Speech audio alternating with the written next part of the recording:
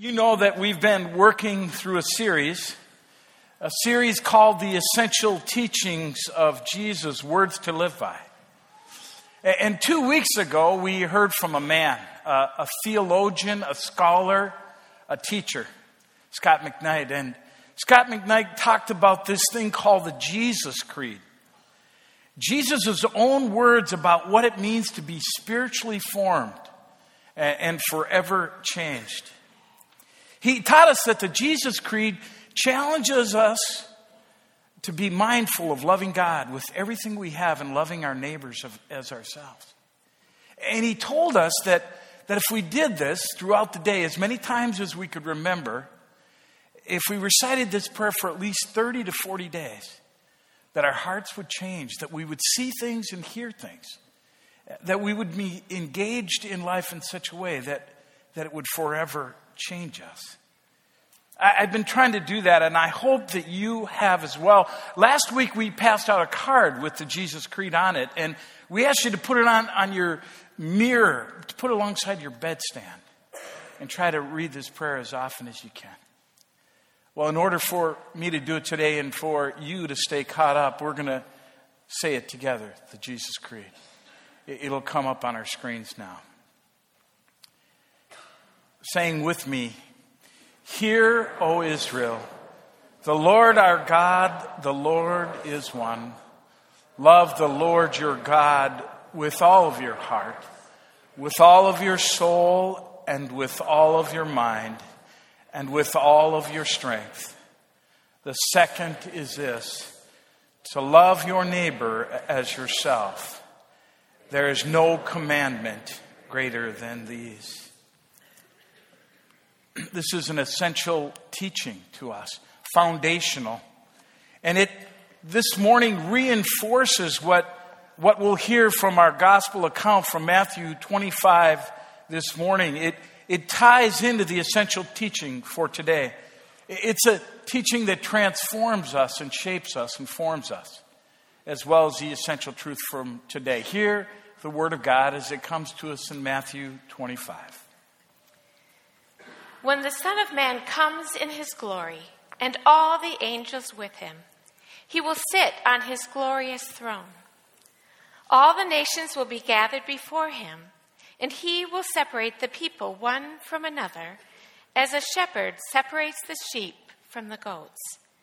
He will put the sheep on his right and the goats on his left. Then the king will say to those on his right, "Come, you who are blessed by my Father, take your inheritance, the kingdom prepared for you since the creation of the world. For I was hungry, and you gave me something to eat. I was thirsty, and you gave me something to drink. I was a stranger, and you invited me in. I needed clothes, and you clothed me. I was sick, and you looked after me. I was in prison, and you came to visit me." Then the righteous will answer him, "Lord, when did we see you hungry and feed you, or thirsty and give you something to drink? When did we see you a stranger and invite you in, or needing clothes and clothe you? When did we see you sick or in prison and go to visit you?" Then the king will reply, "Truly I tell you, whatever you did for one of the least of these brothers and sisters of mine, you did for me." Then he will say to those on his left, "Depart from me, you who are cursed, into the eternal fire prepared for the devil and his angels. For I was hungry, and you gave me nothing to eat. I was thirsty, and you gave me nothing to drink. I was a stranger, and you did not invite me in. I needed clothes, and you did not clothe me. I was sick and in prison, and you did not look after me." They also will answer, "Lord, when did we see you hungry or thirsty, or a stranger, or needing clothes, or sick, or in prison, and did not help you?"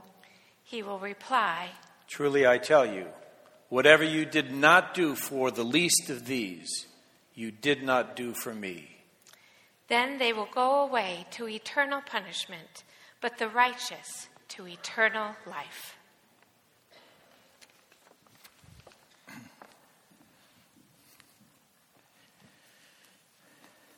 This is the word of the Lord. Excuse me. This is the word of the Lord. If we're going to sing the prayer of St. Francis, then we're going to respond to the scriptures the right way. A harsh word this morning. A tough word. A word about judgment. A question for us. And the question is, are we goats or are we sheep? Jesus used parables to communicate the essential truth and teachings that God desires us to live by. The essential teaching in this parable is how we are called to live until Jesus returns. In the words of a favorite British theologian of mine, James Barclay, he says this. This is one of the most vivid parables that Jesus ever spoke. And the lesson is crystal clear that God will judge us in accordance with our reaction to human need. His judgment doesn't depend on our knowledge. It doesn't depend on our fame or the fortune that we've gained, but simply on the help that we've given others. One day you and I will be called to take account of how we've lived our lives on this earth. And the question will be, are we sheep or are we goats? Now, I think this thought can ruffle our Protestant feathers because we're taught that we're saved by grace through faith alone. Saved by grace through faith alone. We're saved by the mercy and the grace of Jesus and what he did for us by taking our sins upon himself on the cross. And it's through faith in Jesus that we are saved. But we are a changed person when we genuinely accept Christ. There's a spiritual rebirth. We're given a new nature, and God calls us to nurture that Christ-like nature through obedience to Jesus. It's God's grace that saves us. But God's grace doesn't cancel our duty to obey him. Now, the goats in this passage, if they had faith, they never let it move from their heads to their hearts.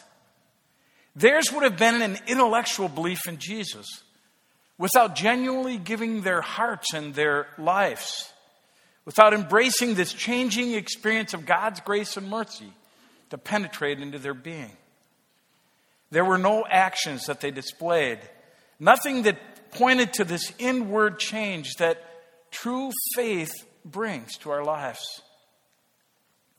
As we wait for the return of Christ, as we live our lives on this earth, we are called to a living faith. Faith that tries through obedience with the help and the gift of the Holy Spirit to follow Christ's examples and teachings. We are saved by grace through faith, but we are called to a living faith.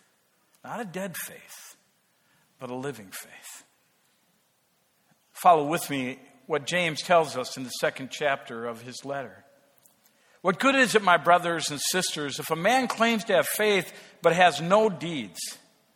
Can such faith save him? Suppose a brother or sister is without clothes and daily food.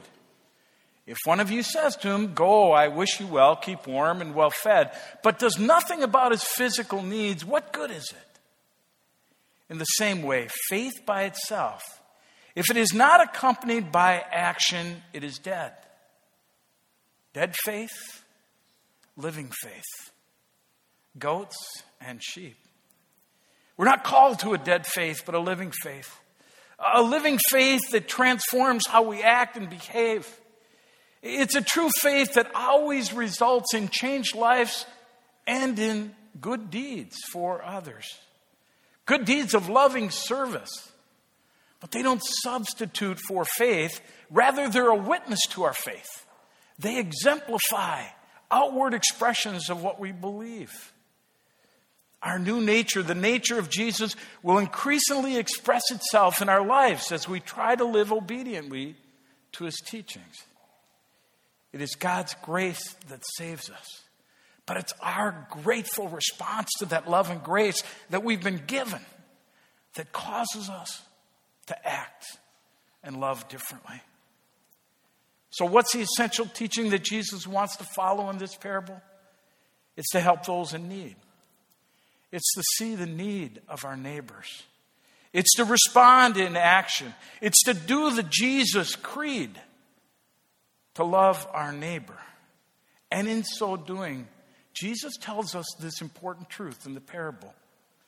When we love our neighbor, we are loving God with our hearts and our souls and our minds and our strength. Jesus said we love him. You know, it seems so simple, doesn't it? But why is it so hard for us? Why do we hesitate? What holds us back from living out God's command to help those in need, to love our neighbors as ourselves?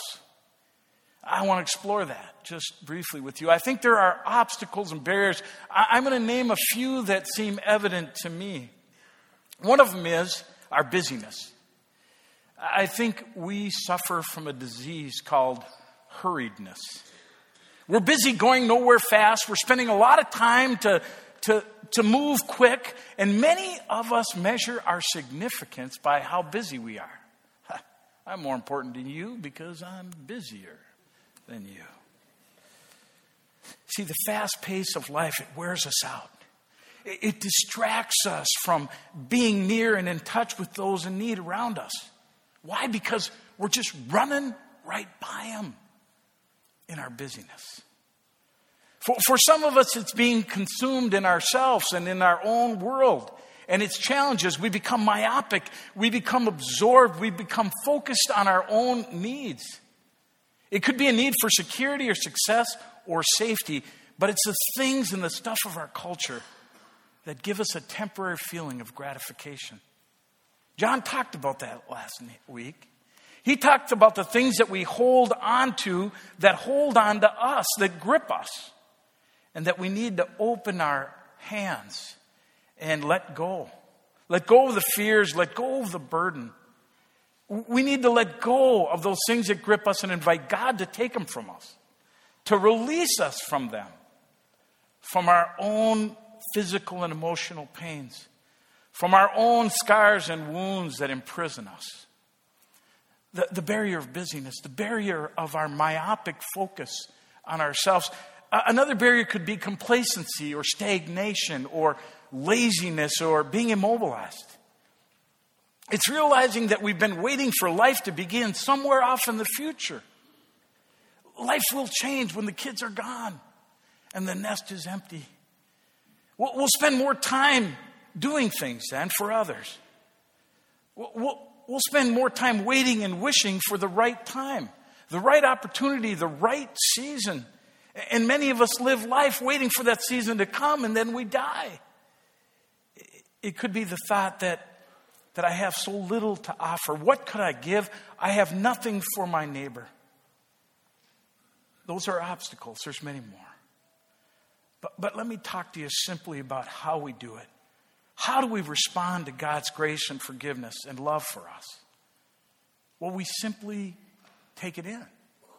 We receive it.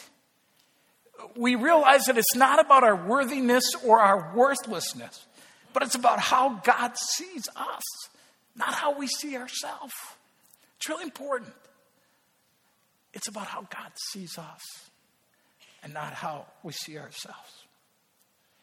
See, we start by not acting out in fear of God's judgment or our ability to assess our goatly or sheepliness, but we respond with a heart of gratitude.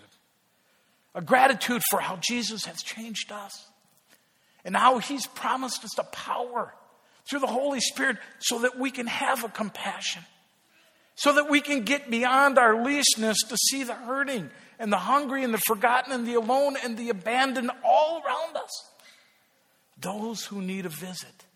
Those who are homebound, the widow, the grieving parent who's lost a child. Suddenly we see them through God's eyes. Let me give you just a quick little training session.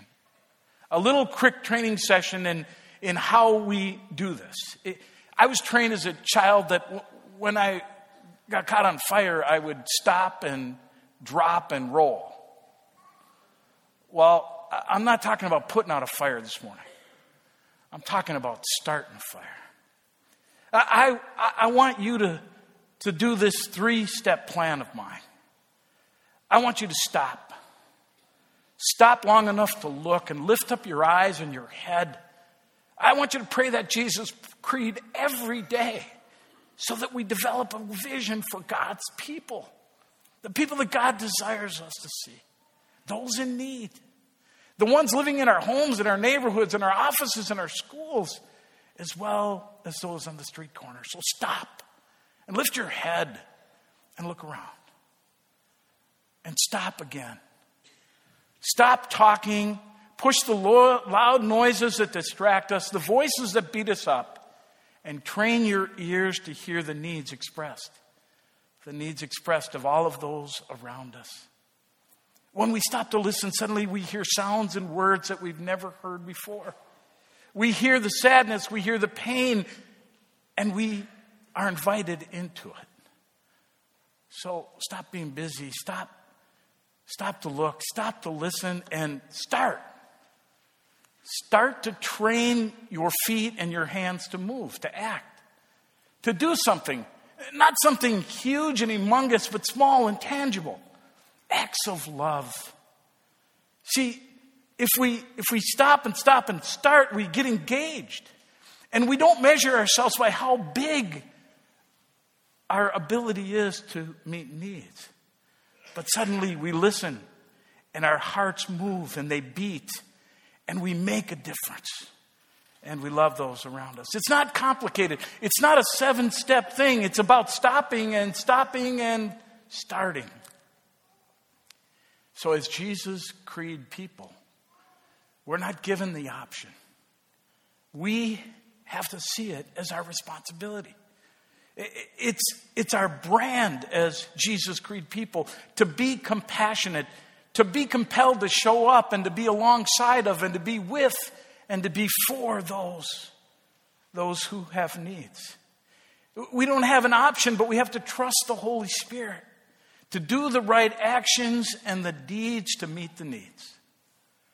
Let me give you just 2 quick examples. This past summer, I had the privilege of going to Zambia, to Africa, to meet our partners there. And I was overwhelmed by these people that have virtually nothing. But these people live by faith and are constantly meeting the needs of others. These are people that do it with joy. They respond to God's grace with thanksgiving. And they give freely of nothing that they have to give. These people live by faith. These people are sheep bringers and sheep bearers. Let me give you another example. Tuesday evening, I was in the kitchen here at the church, and I was overcome by this group of about 10 or 12 of our students, our children. There's a ministry called Tapestry with Van, who's our middle school youth minister. Van works with these kids, and he's got 15 student impact leaders that have volunteered to make a difference. And in this kitchen are these kids that we call special needs kids, but they don't have special needs. We have special needs for them. And these kids came together to make a difference, to make Valentine treats, Rice Krispie bars, and monster cookies that they made. And they made them for our seniors. These are special needs kids that are stopping and they're starting to make a difference. So full of joy and excitement, so fully engaged and involved in doing something for others, in meeting needs. Wow, what a moment. I was asked to pray. I held hands in the circle and I was overwhelmed. My eyes filled with tears. I choked up a prayer and I witnessed a scene in heaven. A scene of simple, real grace lived out in a heart of action. Well, this weekend is a special weekend for us. It's a weekend called our Lake Care Weekend. And this is a weekend in which we install some people that we've trained to be sheep in the church. And I'm just going to quickly, in the next few minutes, interview a guy named Dan Rockers. Dan he is simply a rock star. He really is. And Dan is involved in a ministry in our church. And I appreciate this guy a lot. And I wanted you to get to meet him and just hear a little bit about his story. So Dan, tell us about you. Give us some of your background. Well, first I want to say, I'm very humbled from your words. And looking at the bulletin, I saw the number of people that are involved. And I'm just one of many. I do so little, but I guess there's a big heart out there in this church. So I'm from Austin, Minnesota, so I grew up down there in southern Minnesota, where we have a lot of big Catholic German families. I'm the 9th of 10 kids, and I have 99 first cousins. And my wife, Betty, is from the Chicago area, and she has 0 cousins. So we have 2 boys. Ian is 21 and is over at Eau Claire in his 3rd year there. I'm trying to fight for those Vikings. He's up against the wall with all those Wisconsin people. And Nolan is 18 and at St. Louis Park High School, where we live. Dan was like you, sitting in the crowd a couple years ago, and he heard about this ministry, and something stirred inside of him. And Dan went through the training, and he's involved in a very impactful way. And I just want you to hear a little bit about what Dan's doing in the Lake Care ministry. Well, it was just a year ago that I went through the training, so it's still pretty new for me. But it was a service like this and of many others here at this church where my heart is stirred by the words, and it's really the Holy Spirit coming through Rich or friends and neighbors from CPC, and sitting in the crowd and hearing the words of action. And also from a small group that I had joined. It just seems to be the theme is becoming stronger and stronger for me. At that being the hands and feet of Christ is really our command. And that stirring, along with my wife urging me to do it and saying, that's a good fit for you. And the time was right, with a little more time with the kids getting older. And so took the leap, and it's not a big leap at all, because it's such a welcoming group of people and leadership. The team that was up here doing the reading is the leadership team for congregational care. So if you can't be loved by them and welcomed, then who can you? So it wasn't a big leap for me. Now, it's important to know that this is not an infomercial for Lake Care Ministry, but this is really a story about a guy who heard the word, and he was moved. He was moved to love God and to love others. And so he comes into this ministry, gets trained, he's involved in this grief ministry. He's sitting around a table with a number of folks who are grieving, and I sat in there this fall and spoke about grief, and then I watched Dan facilitate and engage people and invite them to share their stories. And the guy was masterful. He has a PhD in sheepology. This guy was so good at engaging and listening and tying in themes. It was a holy moment for me. This is a common guy doing uncommon acts of love. Let's just end with this. Dan, how are you being transformed and shaped? What's happening to you in the process, in the midst of this? Well, I think the impact for me has been how little I have that I'm doing. It's really the Holy Spirit that shows up. These grieving folks, we don't have answers. We don't have necessarily the right words. But it's been amazing in each of those meetings, our monthly grief meetings, that the Spirit will move in a different way maybe each time, and in a different way for each person that's there. Whether it's somebody that's lost a wife, then they've been together for 60 years, or somebody that lost a child 2 weeks ago. It's not an easy thing to do, but it's easy to get out of the way and let the Holy Spirit come through us and just really listen. I don't have to do anything but just show up there. And it's very humbling, and it's an honor to be with those folks that they take the leap to come to the meeting, really. Quote another Catholic theologian, St. Francis, says it's in giving that we receive. And Jesus told us today that when we give to others, we are loving him. Praise God, Dan, for your love of God and your love for others. Let's hear it for Dan. Thank you. Thanks, brother.